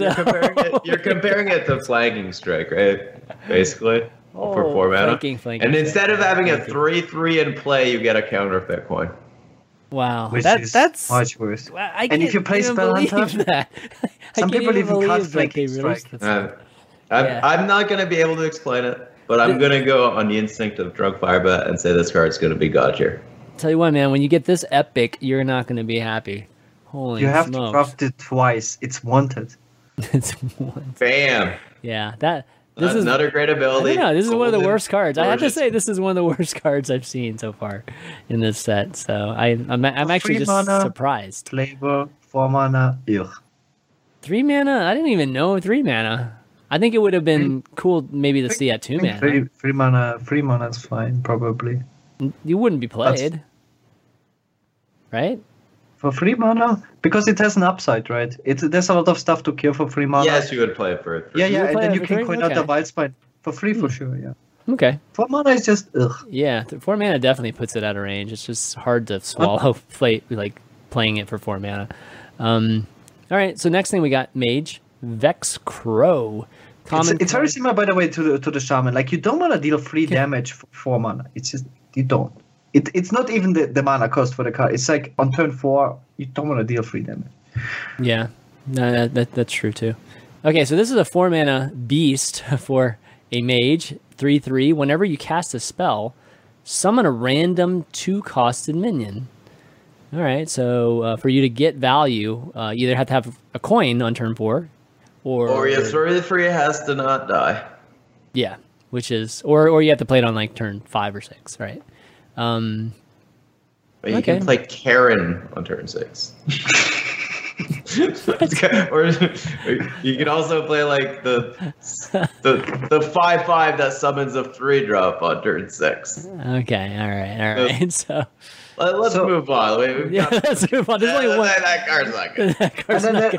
I want to talk about this card because it's so much fun. Like to talk about how bad this card is. So on top of it, the worst possible mana slot for a random created minion is 2 mana, because it goes from a 1/1 to a Doomsayer. Imagine you play this, you do your fancy combo, you get a full board and summon a Doomsayer. Hey, you can get a Dirty Rat, man. Dirty Rat's pretty nice. No, Dirty Rat's rotating, dude. Yeah. Oh, yeah, Dirty Rat. But Doomsayer stays in the game forever. Yeah. You're probably going to get you cast a spell, and then you're going to have a 3/3 and a 2/1 on the board, and you'll be like, wow, this is bad. You invested so much into it. You had to frostbolt face it. This was balanced like circa 2016. It's just not going to happen. Yeah. You're going to play it on turn 4. It's not going to die, and your opponent's going to cast Calder Arms, and you're going to be like, wow, I'm dead. What am I doing with my life? Why is this a card now? What I hate is when class cards become filler cards. A lot of these class cards are filler cards. And that makes me upset. Are supposed to be a bit more powerful. I think that could have been a decent road card, maybe. Yeah, a road card would have made more sense. Could have been like a weird version of Violet Teacher, or a high rolly Violet Teacher. Like Mage doesn't have cheap skills. Preparation and coins. Maybe if Wanted was a mage card, Vex Crow was a road card. I don't know, but all right. Well, moving on. Last card here, Scale Worm. We got another 4-mana card. 4 mana has been very nice today. 4/4 Beast. It's a rare card, Battlecry. If you're holding a dragon, gain +1 attack and rush. So let's go back to the 5/8 rush guy that we saw earlier. Okay, let me bring it up. Let me bring it up. Right. They're almost almost the same card, except Scale Worm's kind of just a less high rolly version of it, right? Is if you subtract the 2 ones, right? So you have a 5/4 on the left. But this one costs 4, and you also have a 5/4, right? Yeah. So they're basically the same card, except Scale Worm costs 1 less mana. So Scale Worm is good, is what I'm saying. Really good. Really? Yes. Okay. They're the same card, except one costs 1 less. That's all it is. Okay. I mean, I see where you're going with that. It's really good. I mean, there's a conditional here. There's you have to be holding a dragon. Yeah, and dragons rotate out, and the dragons are not playable anymore. Yeah, sure. So, and then the spirit. If you read this card as a 5/4 beast that has rush, not ignore the dragon part of it. The card. Yeah, I mean, you would never play this in a non-dragon deck. So I guess assuming but the thing that's is, the case. This card itself had to be a dragon at least. Yeah, because if it was a dragon, it would be very insane. I'm just saying if it was a dragon, that would be. Let's see the rest of the set and see if there's any cool dragons that come. There's got to be, right? There's got to be. Everyone chill. There's no way. Relax. There's no way they wouldn't replace some dragons. So, okay. So 5/4 beast with rush. All right. Whenever I see something for 4 mana, I think about Call to Arms. We have to deal with Call to God, right. A 5/4 rush for 4 is good. Yeah. All right. It definitely would trade into anything. Like I said at the start of the show, like if they have like a rush card that's just like a 3/3 rush for 3, and I said that would be insane, right? Yeah, and this meets exactly this criteria of being a fairly statted minion with rush. Oh, that's a dragon card. But there's no more dragons, so I would have liked the 4/5 with rush though. It'd be slightly better, yeah. But still, okay. Fairly statted minion with rush is insane because it meets that criteria of being able to value trade something, staying alive, and being on the board, which gives you a tempo advantage. I think right now, for 4 mana, you have to play in AoE and not kill 1 minion. I think everything that, you have to. Right. You have to play like Dustbreakers on 4 and Hellfires. That's like the meta we have. Yeah. You have to AoE on 4 and not trade for 1 minion. Yeah, makes sense. That's why that's why for me it feels like a bad card. Because you just have to go AoE into AoE into AoE into AoE. Sort of. Because people don't play 1 minion anymore. People do broken stuff. People go Hunter Spellstones, right? People go like Call to Arms. It's like only those type of decks play curve deck. Like what I'm pretty happy adding my 5/4 rush into your War Later. Dude, as long as you get to turn 6, you can play Spy Volgar. It's all good, man. It's like totally cool. If it works that way, right. Let's play some fair Hearthstone. Exactly. You play 1 minion at a time. Feels good, man. Well, that's the last card we had today, but I think we're rounding out the end of the show. We've got one last question, but before we do that, I want to give a quick shout out to our patrons because you are the guys that support the show and keep us doing it. So thank you so much to all the patrons for doing that. Go to patreon.com/ValleyTown if you want to make a pledge today. And quick shout out to all our patrons, or at least some of our patrons: Mike T, our legendary producer, as always, and then Ray Dan, Bob K, Gary D, Vince F, Alex F, Bruce W, Michael O, Graham S, Cameron M, Eric L, Cody K, Eric L, and Sasha G, just to name a few. You guys are the best, and of course our show's always, of course, or it's not always sponsored. It's actually an hsreplay.net show. So go check out the website. It's amazing, and get the best deck. Find out what the best deck is for you at the rank. As a professional player, I will advocate for HS Replay. That's right. I use it for all my tournament preparation. I didn't even pay him. This is like amazing. I use it for all my tournament preparation. Right. I have the premium stuff because it is definitely worth $5 to have. Like everything that I used to do by hand on paper or on Excel sheets, and used to spend like 20 hours a day just like right before a tournament trying to get this information.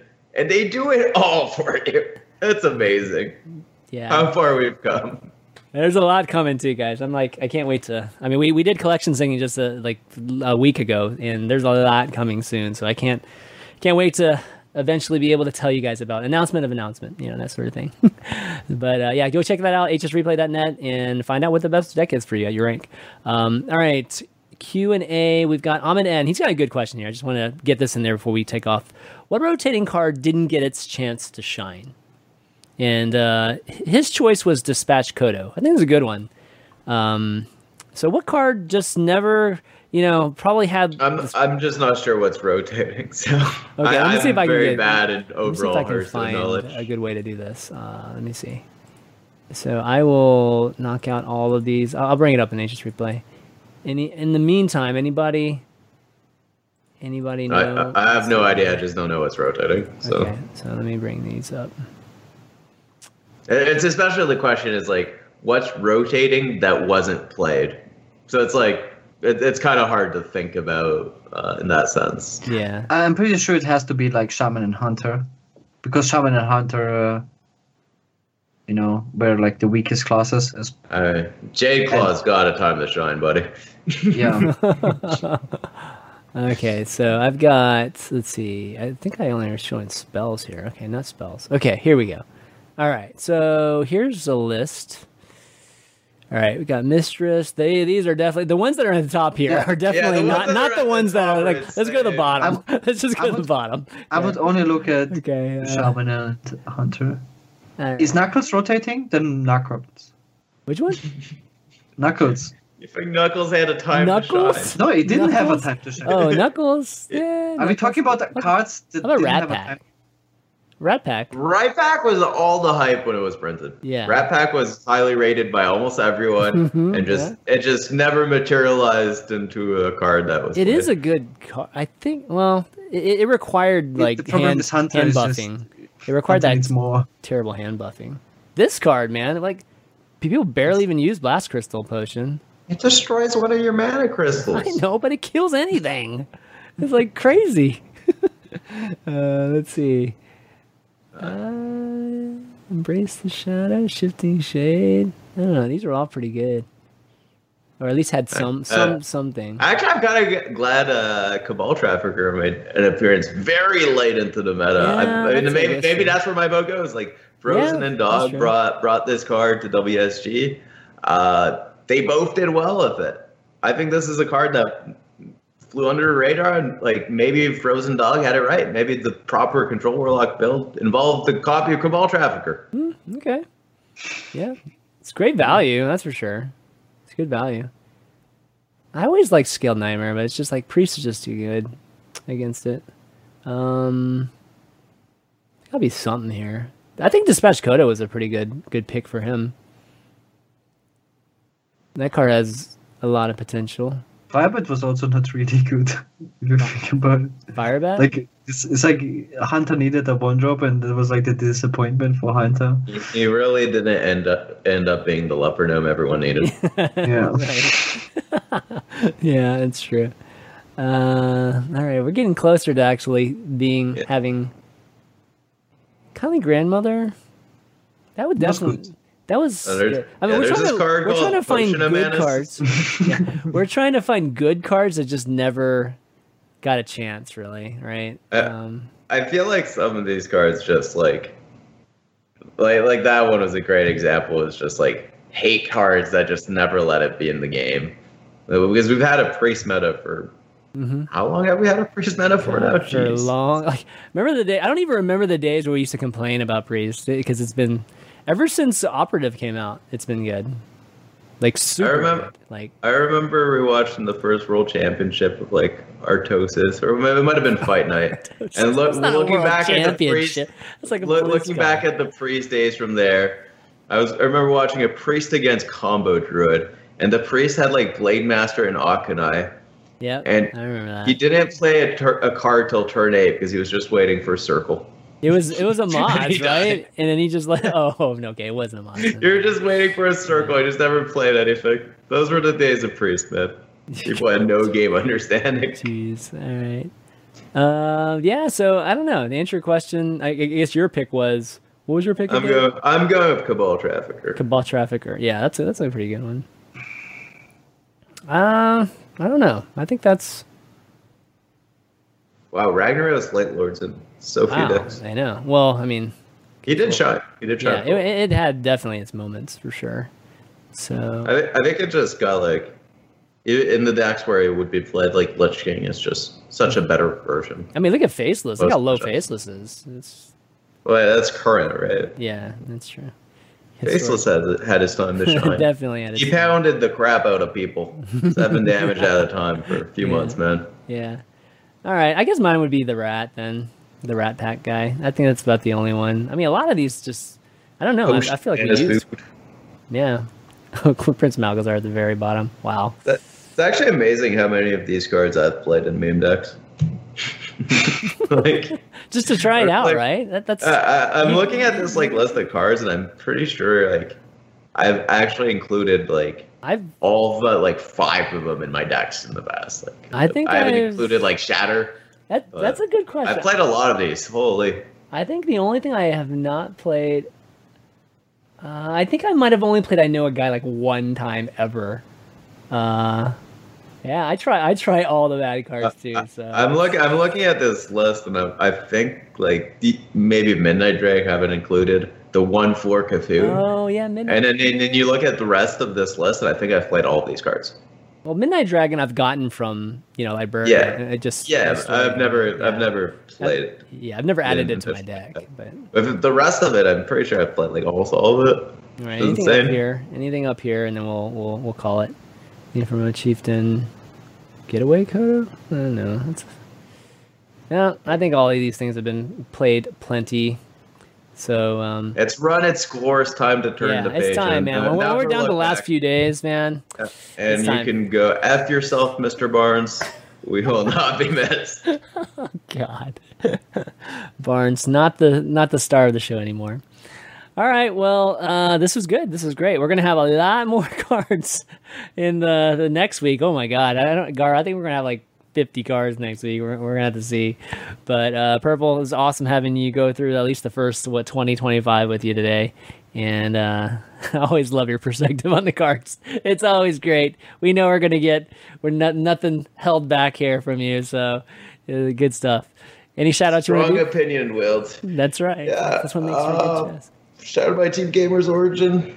Just picked up Gallon. Going to be competing with him and Chinois for HCT. Nice. Starting next month. Pretty excited to have a pretty decent team. I'm all friends with and happy with. Mm-hmm. Looking forward to the HCT season. And that's about it. Shout out my fans watching my stream every day. What's your stream again? Twitch TV/purple_HS. All right, cool. It's very hard to get purple. And that was a name scooped up on Twitch. It's because of Twitch, man. Probably a long time ago. Yeah, exactly. They probably just locked that. I bet that might even be a reserved one, just because they always have purple, whatever. Gara, how about you? Shout outs to my stream. A lot of people from my stream are watching this podcast as well. Yay. Twitch TV/Garapist Shaman. I might change it. We'll see the name. With Shaman, is that disappointing for you already? Like that you're gonna actually change it? It's like I'm like Garo never plays Shaman. Oh, dude! I mean, currently I'm probably in such a better Shaman form than you are. I've played a bunch of Shaman these last. I've been playing the Jade element, mostly Jade. Yeah, the Jade Shaman recently too. Yeah. it wasn't.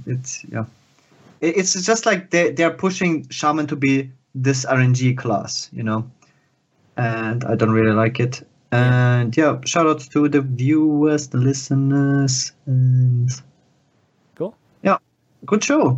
Yeah, definitely good show. Oh, one thing I forgot to ask you guys: did you guys play any Pirate Warrior in the last few days? What was up with that? Like, why was there Pirate Warrior all of a sudden at the top? Pirate Warrior beats Priest, and people, when you the first guy that did it had enormous success because you mulligan your cards because you think it's Dead Man's Warrior. So as Warlock, you're gonna go ahead and keep your double Mountain Giant opening hand, and you're gonna die on turn 5. Oh, that's that makes sense. It is so polarized to Dead Man's Warrior without being a powerful deck that mulligans will be so wrong that you're gonna just get percentages. That's crazy. That's funny. That's why you gotta love the meta sometimes. It's just like these little moments, these phases in the meta that they're just like are hilarious to see. But no, I'll round things out. Breeze Priest, that's the biggest thing, right? Anyways, thanks two of you guys for doing the show. It's been a lot of fun today. Everybody for watching. Sorry we had a little bit of sound issues. Just we had some mic issues. Just that Purple kept telling me about. I refused to listen, and then we had to make some changes during the show. So, but in the end we ended up getting clear sound, so really good there. But follow the channel. You can follow this channel obviously by clicking the follow button. The Twitter channel ValueTown @GG, and myself @ChampionV, and you can find the VODs at youtube.com/ChampionV, and then you can find our podcast on iTunes and Google Play and SoundCloud.com/ChampionV. So like the show, leave a nice review for us. 5-star helps people find it when they're looking for Hearthstone podcasts. But that's going to be it, guys, for this week. So for Purple, Gara, and myself, ChampionV, we'll see you next time.